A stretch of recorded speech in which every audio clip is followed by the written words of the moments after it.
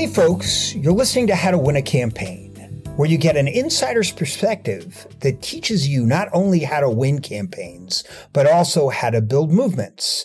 I'm Joe Fold. And I'm Martin Diego Garcia, and you can find us at CMPWRKSHP on Twitter or at the Campaign Workshop on Instagram. Welcome and thanks for listening to this episode of How to Win a Campaign, Season 4. On our last episode, we talked to the amazing Heather Booth about building movements, and she really knows what she's talking about. So if you haven't really listened to that one, I would really go back and check that one out. Martine, the Heather Booth episode is definitely an example of building a career in movement building. And we have another great episode for you today that discusses that process of getting into a career and how you do it. This will be advice and real information about how to enter this space and mistakes to avoid if you want to work in advocacy and politics. Absolutely. So, Joe, as the founder of the Campaign Workshop, you have obviously built yourself a career in this space for a while now, right? And I would love to hear, and we've talked about it in other episodes, but what did your path look like of how you got to where you are today? Yeah, well, one, Martine, we both have, right? You and I have had different paths in how to do this. And the first thing that I'll say is, as a caveat, right? Everyone's path on how to get into advocacy and politics is going to be slightly different. I'll give examples of mine, but understand that this is not meant to say this is the only way to do it. This is one way to do it. And I started out where I grew up in Rockland County, New York. I went to school here in DC at the American University. And at AU, I was lucky to be able to do a ton of internships and a ton of volunteering around politics and issues. And I spent most of my time in college trying to have experiences around politics, issues, media, and did a whole host of things to help me figure out what I really wanted to do in life. So it was everything of doing promotions for the student-run TV station, having a cooking show in college that I did actually put together and did meals, anything you could create, 2 burners in a microwave and a toaster oven, and doing production to put a show out, to then working and doing an internship on the Hill, doing an internship with a media consultant with Peter Fenn, Steve Murphy, Mark Putnam, those folks who were running a political consulting firm, and then doing an independent expenditure that was opposition research, turned out to be opposition research on a U.S. Senate race. So a bunch of different things. But with Peter Fenn, I found a mentor and found a career that I loved. And I remember on the last MA internship walking into Peter's office and saying, how do I do what you do? And he said to me, if you go on the road for 6 years and run campaigns, you could wind up here. And so that's what I did. I started just finding ways to run and work on political campaigns. And I can talk more about that, but we'll get there. So after you worked on all of those political campaigns, what switch flipped for you to be like, I want to work on the consulting side? Well, classic DC story, met a girl, didn't want to be on the road anymore, and needed to figure out a way to create a life in politics where I wasn't managing campaigns for the rest of my life. And listen, I'll be frank, I have friends that did that. I just felt like for me, it would be very hard for me to have a relationship and have the kind of life and family that I wanted to build by continuing just to run races. So I felt like after working at the DNC and having ran campaigns for a long time, I had a place to consult from, and then started working in the consulting space.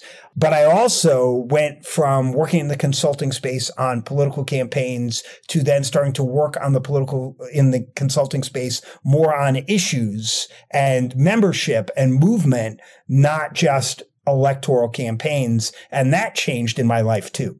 Yeah. Thinking back on it, you're right. There's no one path of getting to sort of some place in the movement, whether that's in nonprofit, whether that's in political, whether that's in advocacy, whether that's in government.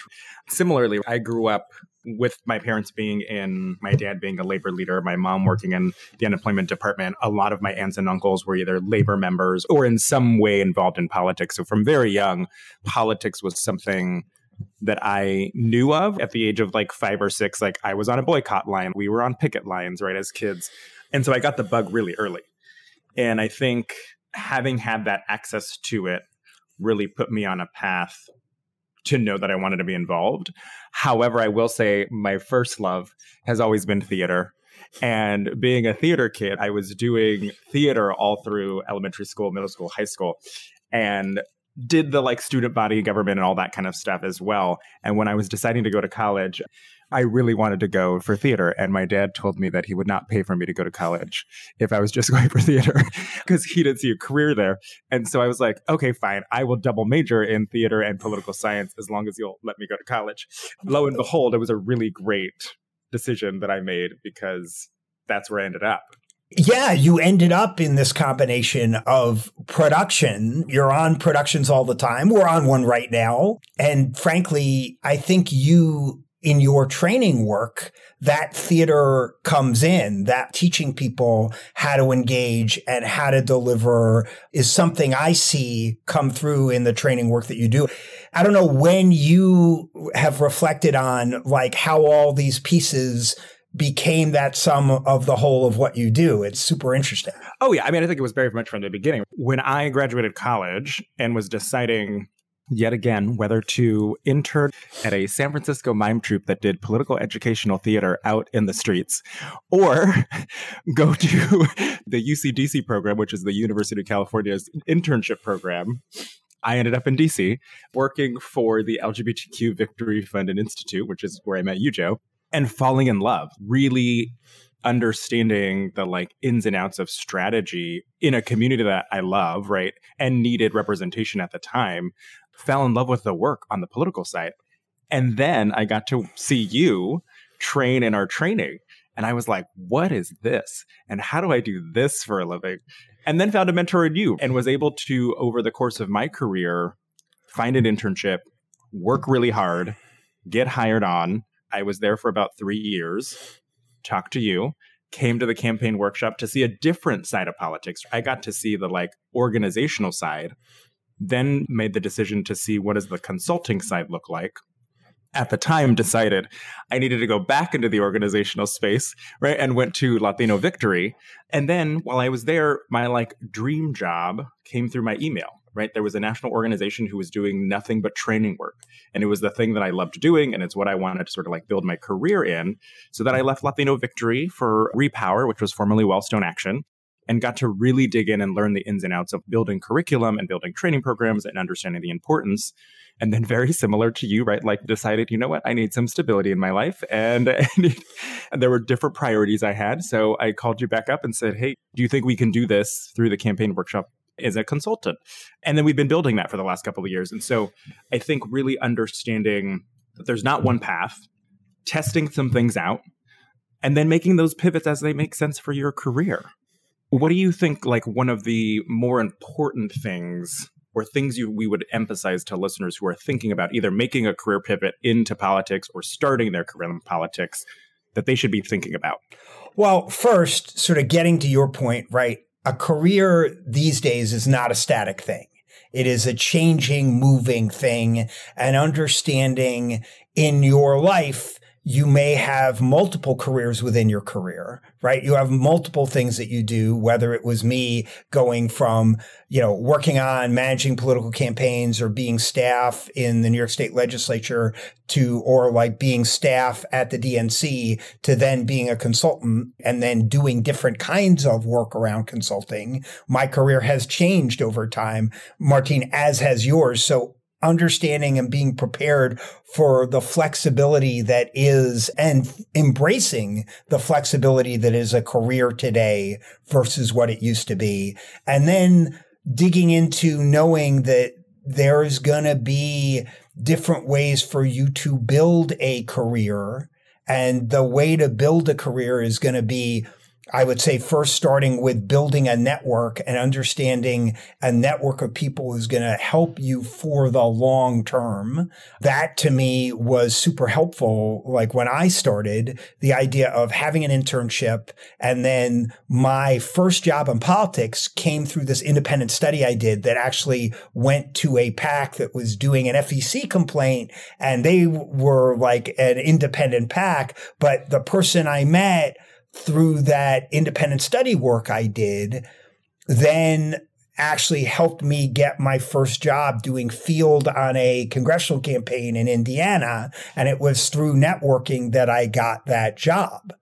Don't expect that your internship is going to be the singular source of your network. It's not going to be. You have to work at it. And this was at a time like when LinkedIn didn't exist, right? I had a legal pad. That was LinkedIn, right? For me, was a legal pad of a bunch of people that I met, and who did I meet and who did they know? And I would just call them and ask them for advice and give them updates and help. And I'd keep calling people. And I think, this was really before email was a thing. I know, yes. Picture it, DC, 1992.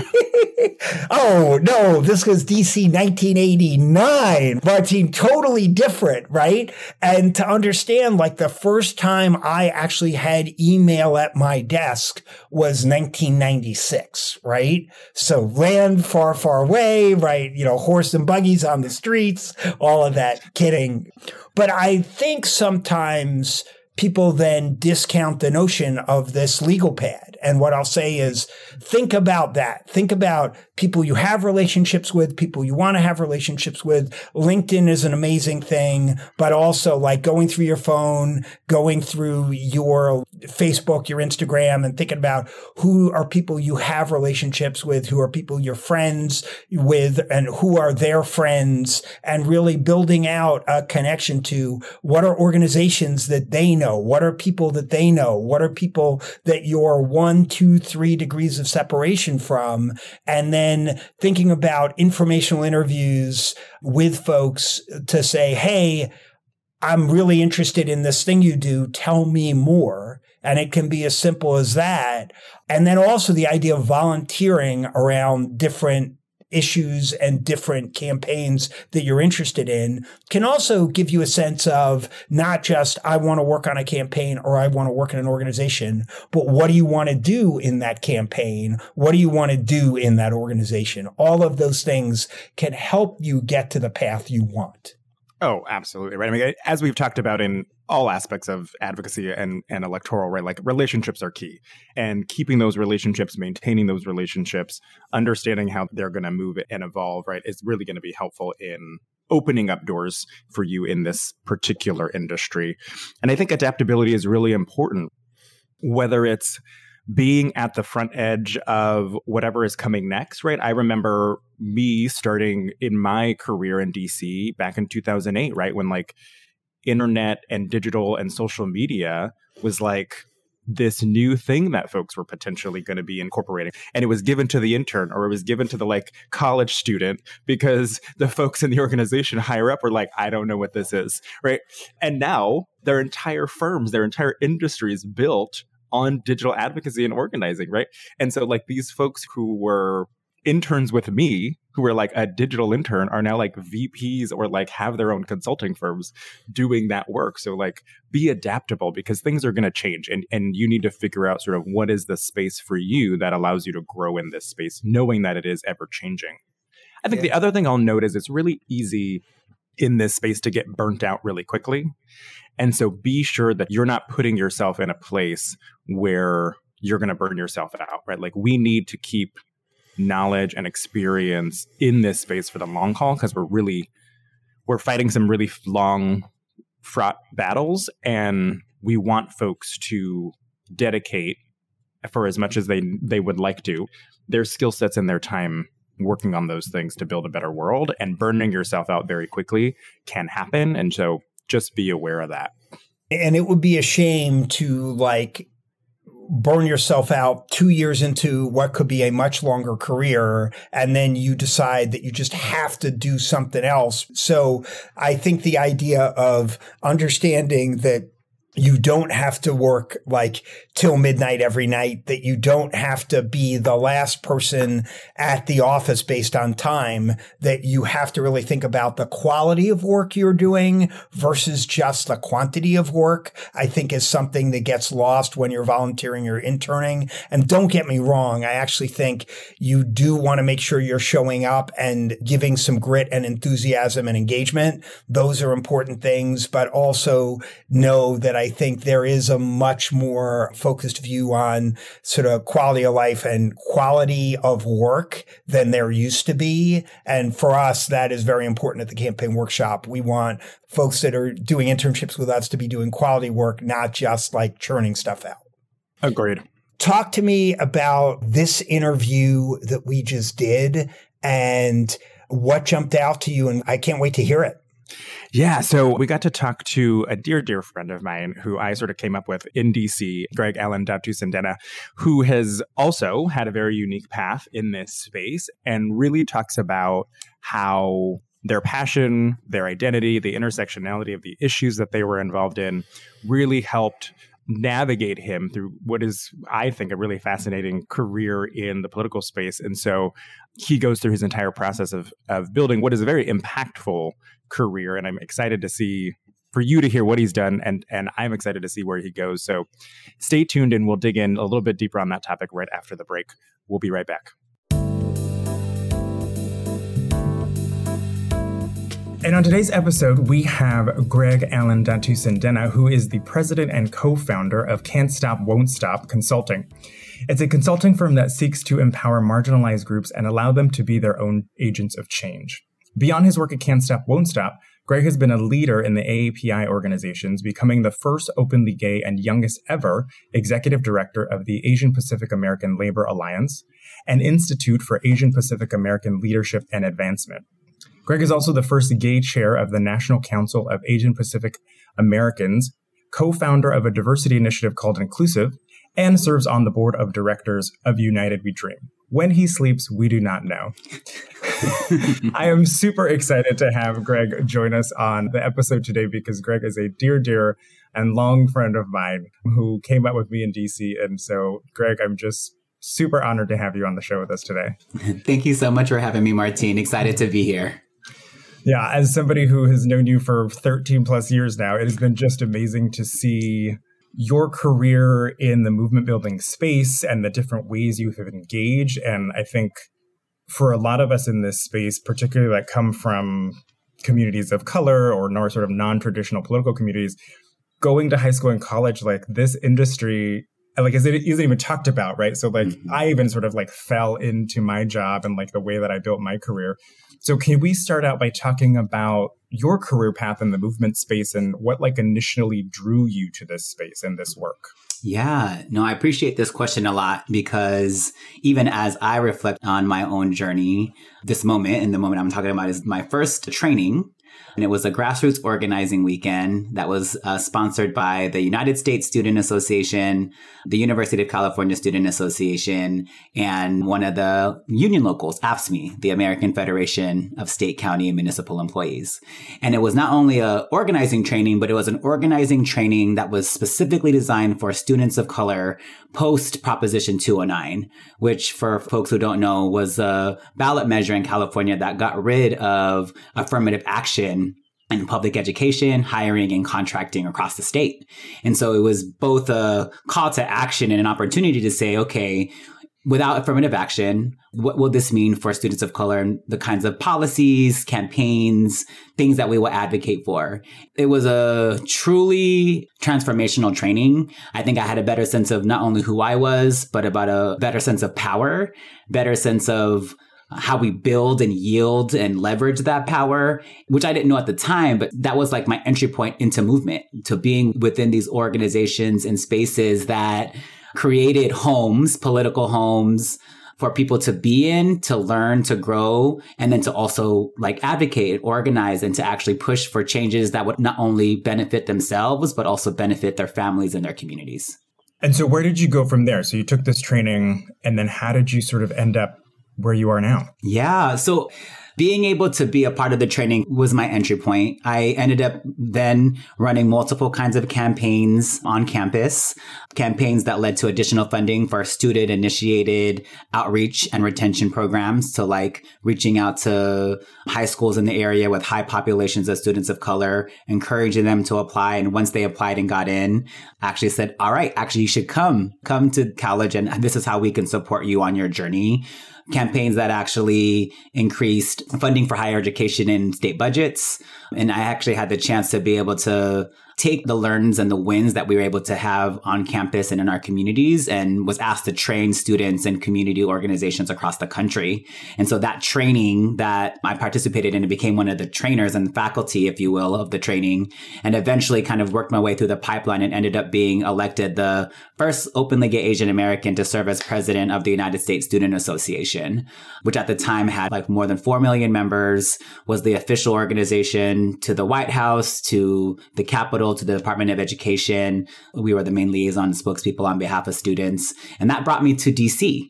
And it was in that experience that I think my understanding of what was not only possible, but all the different systems and structures that existed, I learned a lot.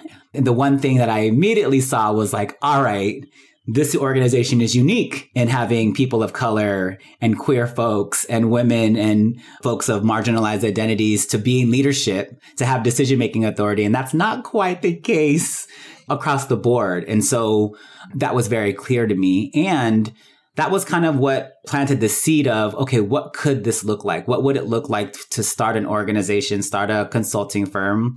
It was actually not too long after that me and at the time, Carmen Berkeley, continues to be a dear friend, someone who I also met through the United States Student Association, co-founded Can't Stop, Won't Stop Consulting.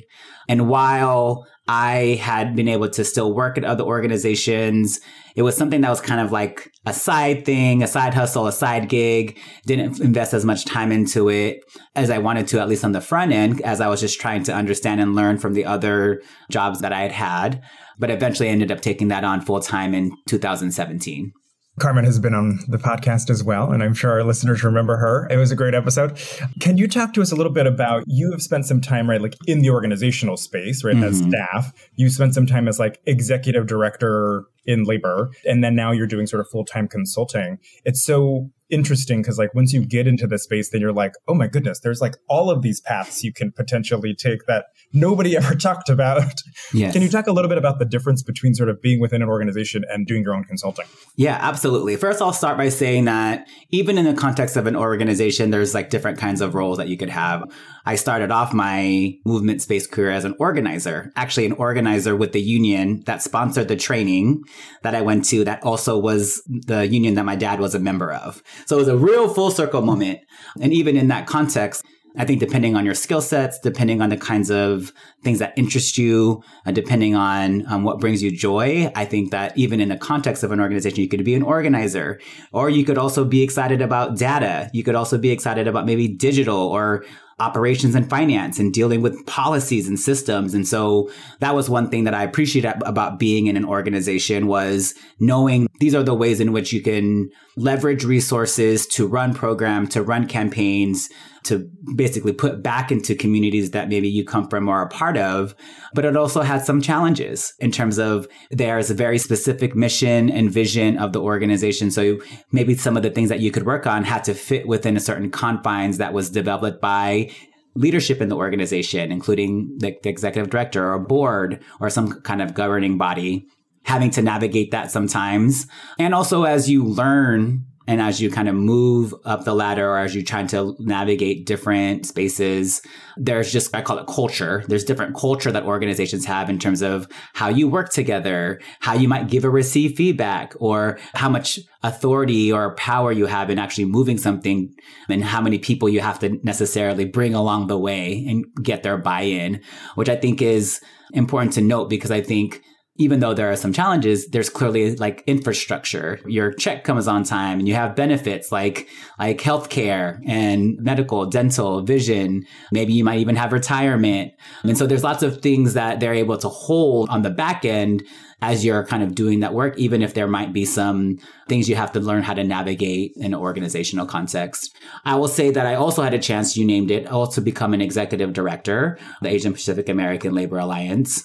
And that just gave me a different perspective. When you hold the responsibility of the livelihood of so many people, when you have to be accountable to a board and a governing body and also support multiple team members on the ground, maybe multiple members and chapters across the country, there's just a lot of different ways you're pulled. And so it actually humbled me and it gave me some hindsight of like, all right, so maybe I didn't always know what the executive director was doing while I was an organizer or while I was, played other roles in the organization, but there's just so much. And so being executive director did feel lonely. And so it was important for me to find other executive directors or folks in like-minded or similar positions or shared similar values and identities to kind of just be in a community of practice and a community of learning together. And it was through those combinations of experiences that really then led me to say, you know what, I really should be putting time into building a firm. Because as I saw more consultants, the consultants didn't necessarily look like you and I, did not necessarily always were people of color or women or queer and trans folks. And my vision, my personal vision, which became really the vision of Can't Stop, Won't Stop Consulting, was how do we actually bring more people of color, queer and trans folks and women into positions of power, into leadership roles, and be able to provide them the support to be able to succeed when they're there. Because I think that there's this essence of like, all right, representation, we got someone of color, we got a queer person in these roles, but that's like the first step of multiple steps. And I think for me, that has been what's been exciting about being an entrepreneur and growing the company. I started by myself as a solo consultant. We now have 3 full-time staff. We're hiring a 4th full-time staff, and we have 25 consultants that we partner with on a variety of projects. And everyone is a person of color and or queer, trans, women, or non-binary. So it's been a beautiful journey, a challenging journey. It's been a joyous journey. But just like humans and just like the experiences that we face, it's multifaceted, nuanced. And I'm excited just to be able to even reflect on this experience in this conversation and to let people know that this is also another example. In addition to working at an organization, you could also start your own business. You can work for a firm and you could be able to do so in a way that is aligned with values, that's aligned with movement, organization, vision, and partners, and in a way that also lifts each other up while not necessarily continuing or perpetuating maybe traditional systems. It's amazing and inspiring to hear you sort of retell those pieces or like your thought process and sort of what you were feeling in those spaces. I definitely now, having held leadership positions within companies and organizations, look back being like, wow, I must have been such a pain in the butt as a entry level staffer. And now looking back being like, that makes more sense now than it did then. The movement space and the sort of work environment space has been and is changing pretty rapidly. I mean, we went to becoming a fully remote company. We had an office in DC that we have since sold that. We have now been remote for a couple of years. How do you see the rise of social media, remote work, this sort of interconnected workforce impacting access to movement building, who's in movement building? What are the changes you're seeing? I think it's actually creating both opportunity and also challenge. And so I think in addition to what you're saying about trying to navigate pandemic and what that meant for the ways of working, right? Folks either going to remote or hybrid or trying to really drag people into in-person work. We're also still feeling the remnants of social movements, like the movement for Black Lives and Black Lives Matter and the Me Too movement. And I think on top of all of that and what that's meant for folks personally, like the loss that folks have had, the grief that folks have had, and also what that's meant for the care, the kinds of responsibilities they have in the home or for their families and loved ones. I think all of that together has created this interesting moment, both for movement, but also what that means in the context of work. People are like, if we were able to navigate it 2 years ago or a year ago, why are we changing it now? So I think it's pushing like employers and companies to really reconsider like why they are making certain policies, why they are trying to make things certain practices. And folks are, in some cases, have more patience around what they're willing to accept or what they're willing to do in a workplace context. Now, I think because of technology and social media, information is being more democratized. And there's also just a lot more mis and disinformation. And so even sifting through and trying to understand, okay, what is actually true versus what is just like an opinion versus what is just a false story is, I think, becoming harder for folks now that I think there are more folks that are being given platforms or broadening platforms that may or may not necessarily be based in either our values and or truth. So I think there's just a lot more discernment that people have to have around what that means. But I think it's created opportunities for movement organizations to build their base differently, to think about what it means to move someone from being a digital member or being engaged digitally to being engaged in person or more deeply with an organization. I think it's creating opportunities for organizations to also reconsider who are they actually trying to build with or who is actually their audience. You know, I know you'll probably appreciate this. The one thing that we always have to remind people is they're like, well, our audience is everyone. And it's like, actually, no one's audience is ever everyone. And if your audience is everyone, you're wrong. Go back to the drawing board. Right. Like I'm going to need you to just narrow it down just actually a lot more than that. And so even in that regard, because the way that technology has made things access to data and people more accessible, it's really sharpened and it's forced people to be sharper about, okay, actually it's these folks in this zip code, or it's actually these identified folks. And so I think that's also been interesting to kind of see how that's played out. And I think some of the traditional, longer standing organizations are actually having a hard time, or at least being forced to really reckon with what we used to do. And even though it may have worked, I would even say 10 years ago, let alone 30, 40, 50, 60, 70, 100 years ago, that there has to be shifts in how we're engaging. And I think that has been beautiful, is to like be able to see folks I honestly never thought would change now running some of the sharpest digital programs, or now actually providing remote work options that include all these benefits that allow people to be able to be at home while caring for loved ones. So I think that in many ways is creating new possibility and also broadening the kinds of opportunities and ways people can be involved and engaged in movement work overall. Yeah, agreed. I was talking to somebody yesterday who we were just, for organizations who were just doing it the same way every time, like that's not an option anymore. Adaptiveness and the idea of that like change is constant is like real right now. Everybody has to do it, and everybody has to be willing to partake in that change and how they're going to be flexible and adapt to it. The piece that you mentioned, right, of like the access to information, I think has also allowed for folks when we were right in school who didn't know that this was an option as a career, is really showing young folks that this is a path that they can do. This is a trajectory they can take much earlier than even I think I realized it. What advice do you have for people who are having intersectional identities or backgrounds that are not often seen in our space, who are starting a career in movement building? What advice would you give them now?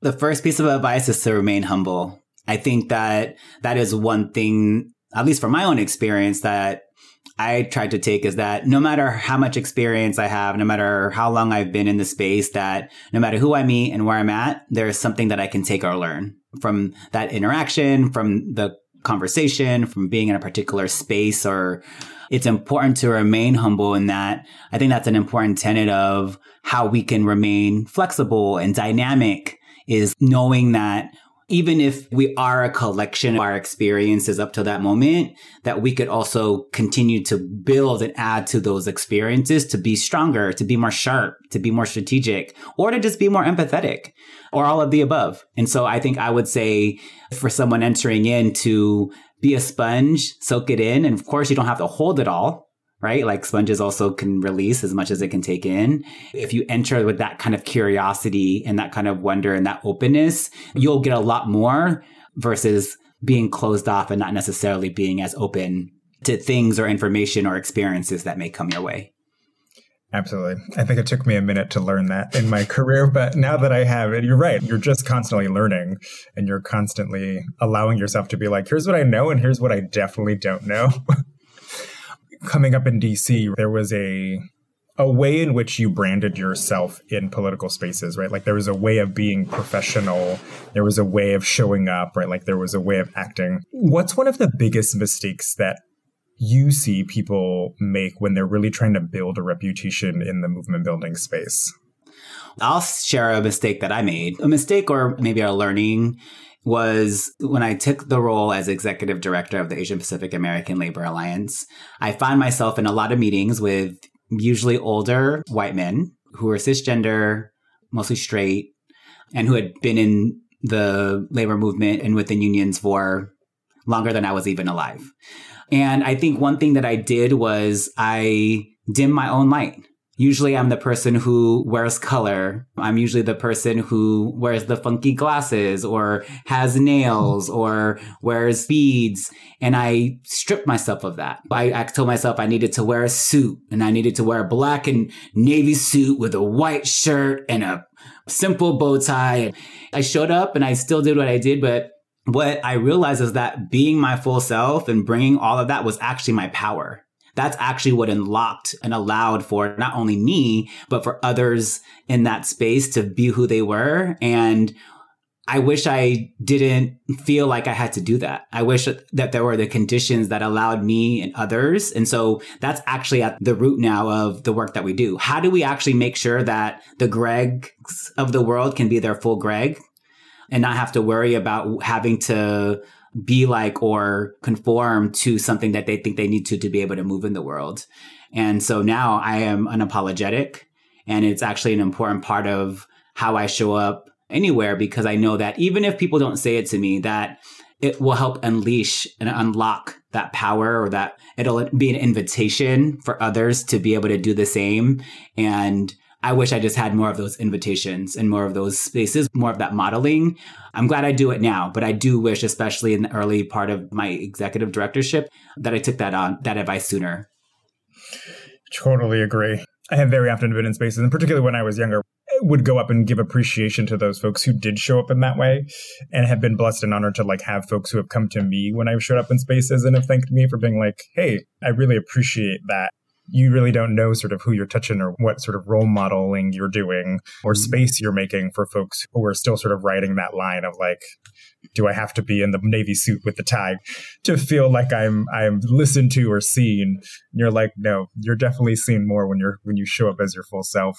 Now, you have worked on a plethora of different programs, campaigns, movements, etc. One of my faves was our takeover of Gertrude Stein in DC way back in the day. We'll put that article in the show notes. Talk to me about one of your favorite campaigns you worked on, and why do you think it stood out? The campaign that I'm going to name is one of the campaigns you played a critical role in, Martine. And it's the campaign when I ran to be a delegate to the Democratic National Convention. We got the most votes. We got more votes than former mayor and then council member Marion Barry.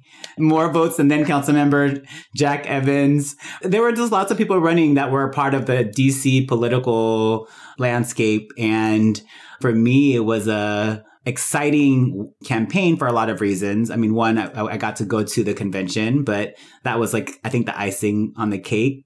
We actually were able to build a coalition of folks who worked in labor, who did work in the LGBTQ community. We had longtime residents. We had recent transplants.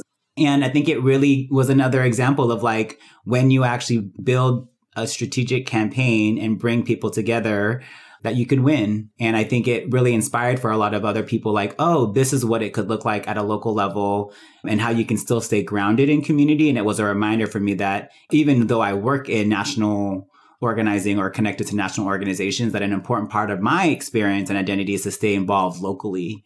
And it was through that experience that we then thought it was important to think about other organizations in the area that we can be involved with, including the Stein Club. It also was a reminder of just community. People showed up, people like you who said, yes, you're running, but this is also about something bigger. And that really, for me, was humbling, and also a reminder of when we also care for and nurture and love on and support our people, the sky's the limit. It's one of my favorite memories from being in DC too. It was just a beautiful example of how do you bring everybody to the table in a welcoming and affirming way that allows them to have a voice and to be seen and to be heard. And like when you do that and you're not siloing off or holding up some like old guard mentality, you can really get beautiful and incredible and historical making results. Now, in this industry that we work on, it can be challenging and rough, and particularly now in the political landscape, it can be hard. Talk to us about how you practice self-care, including mentally, emotionally, physically. I know it's really important to you.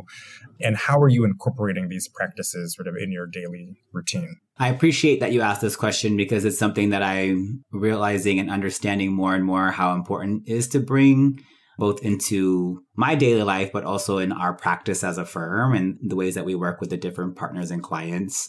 One of the biggest things that I do, one of the simplest things that I do is just take a moment to breathe. One thing that I'm understanding is that our lung actually is a place where a lot of grief is held. And so because of that, us simply just breathing and intentionally just stopping to breathe and actually feel the breath is in itself a healing practice in of itself. And that for me is a beautiful reminder and something that I, even in meetings or when I'm in places to just tell everyone, let's just take a moment to do a collective breath or 3 together. Sometimes I think we feel so much responsibility and urgency that we need to get things done that we don't actually take the time to just simply just pause and breathe. And so I think that's something that is important. I've also been going to therapy now it's been at least 5 or 6 years that I've been going to therapy, which has also just been an interesting journey. And I always talk about it because I know that at first I felt some shame. I was like, okay, I'm going to therapy, but I don't know when to know. But now I'm like, actually, no, I'm going to therapy. I have the privilege of going to therapy, and there are many people who have access to resources to go to therapy who do not. And so if me sharing that I go to therapy on a consistent basis will help support others feeling more comfortable in going, then I want to share that journey. Has it been an easy journey? No. Has it taken me some time to understand how to work with a therapist and to really prepare myself and to open myself up in that way? Yes.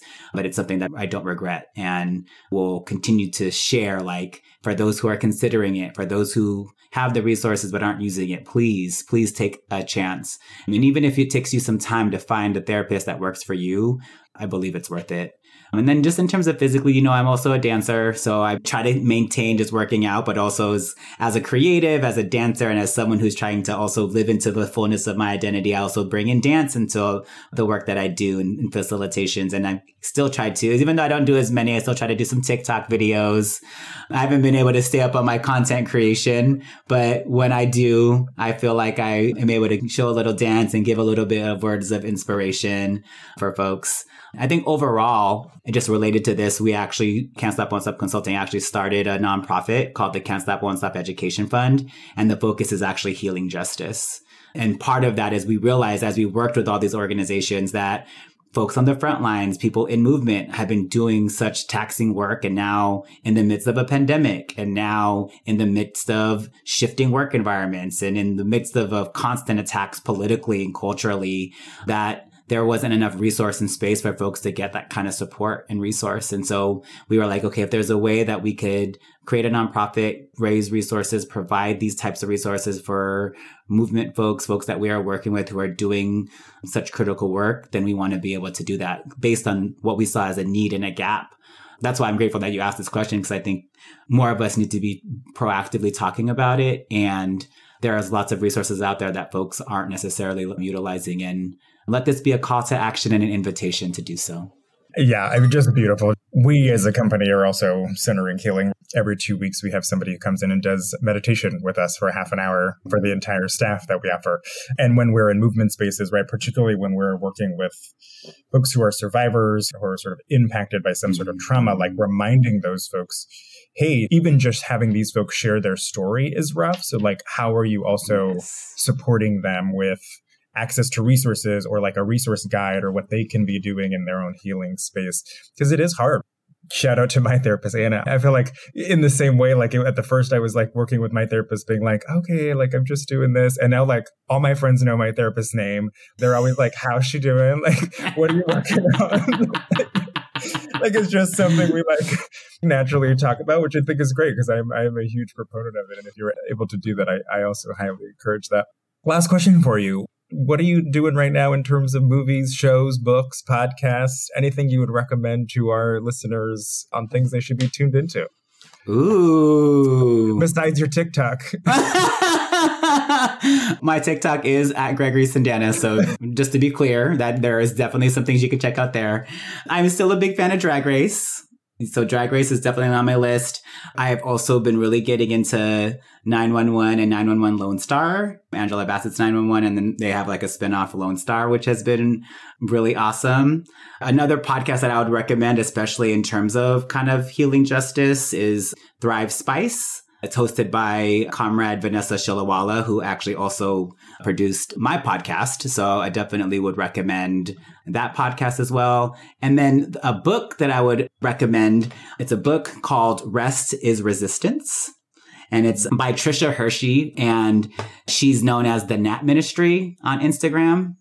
And I would definitely recommend that as well, as in terms of a book. It's also available on Audible if you choose to listen instead. Yes, as an avid traveler, I am an audiobook fiend. Thank you, thank you, thank you. It is always just such a joy to share space with you. Tell our listeners where they can find you, get to know you, hang out. Name your podcast. You can find me on all major social media platforms at Gregory Cendana. So that's GregoryCendana. I also have a book called Be the Boss Now and an accompanying podcast that talks to a set of diverse entrepreneurs and bosses in my perspective. And you can go to BeTheBossNow.com for that. And then Can't Stop, Won't Stop Consulting is also on all major social media platforms at CSWS Consulting, or you can check out our website at cswsconsulting.com. We'll make sure all of those are in our show notes as well for you all to follow Greg on his beautiful journey. Thank you, thank you, thank you. Always a pleasure. We'll be right back. And we're back. So, Martine, that was a great interview. Tell me what jumped out to you. I love Greg. I mean, like, he's just such an inspiring human to me, and I know to a lot of folks. But I think going back to our original points, it was a very different way and another way that he got into politics. And, you know, like, they don't talk about in school, and I was a political science major. I went through the political track in college. And we learn about government, right? We learn about politics, but we never understand what it actually looks like to have a job in the space, right? And even when I first started at the Victory Fund, I came in and was like, wait, there are all of these career opportunities in fundraising, in messaging, in digital, in comms, in all of these different areas that they just don't talk about in school. And you, me, Greg, we all sort of just happened on them.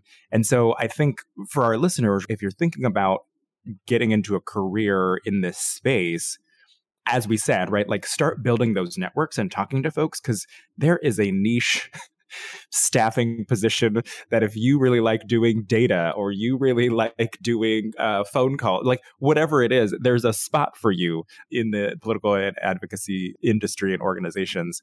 But I also really want to call out the opportunities and challenges posed in the movement building space, particularly as it continues to change.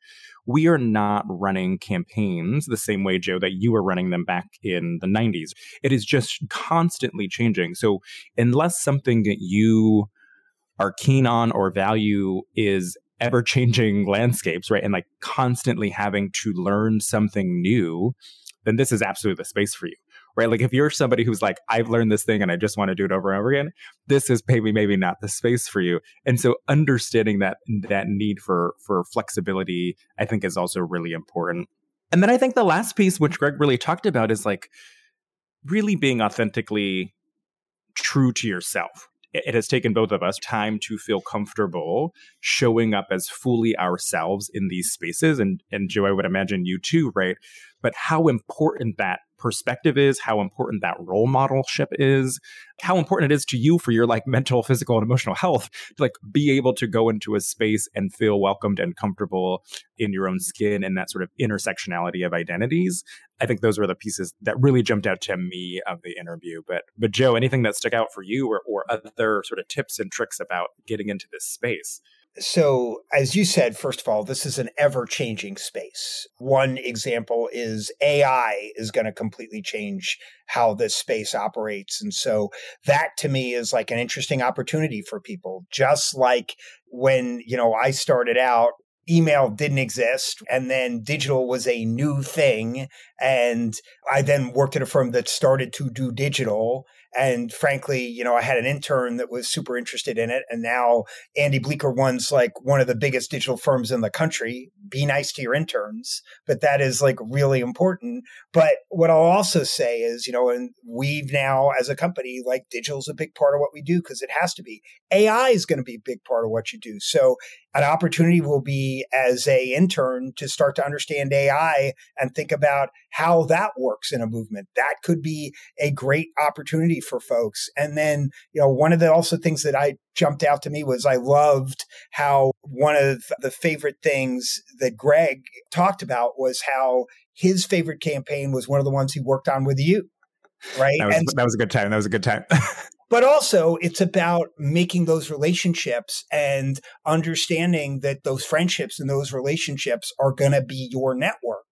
And I think often people, when they think of mentors and relationships and networks in the space, they're thinking about networks above versus lateral networks, or like friends, coworkers who can say, hey, I can't do this, but I got a friend who can do this.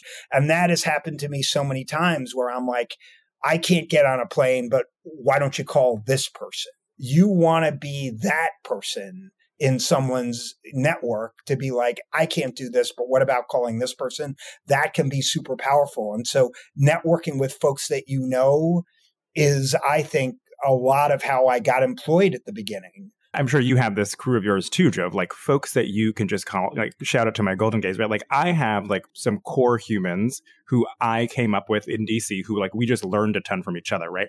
And throughout our careers have been like super supportive for one another, particularly for folks who maybe don't have family members or other folks or folks who have done this before. Like we're just asking each other, right? Like, hey, have you done this? Have you had this conversation? Have you negotiated a salary before? Have you like, and having that support of other folks in the space has been critically important to my career and my growth path.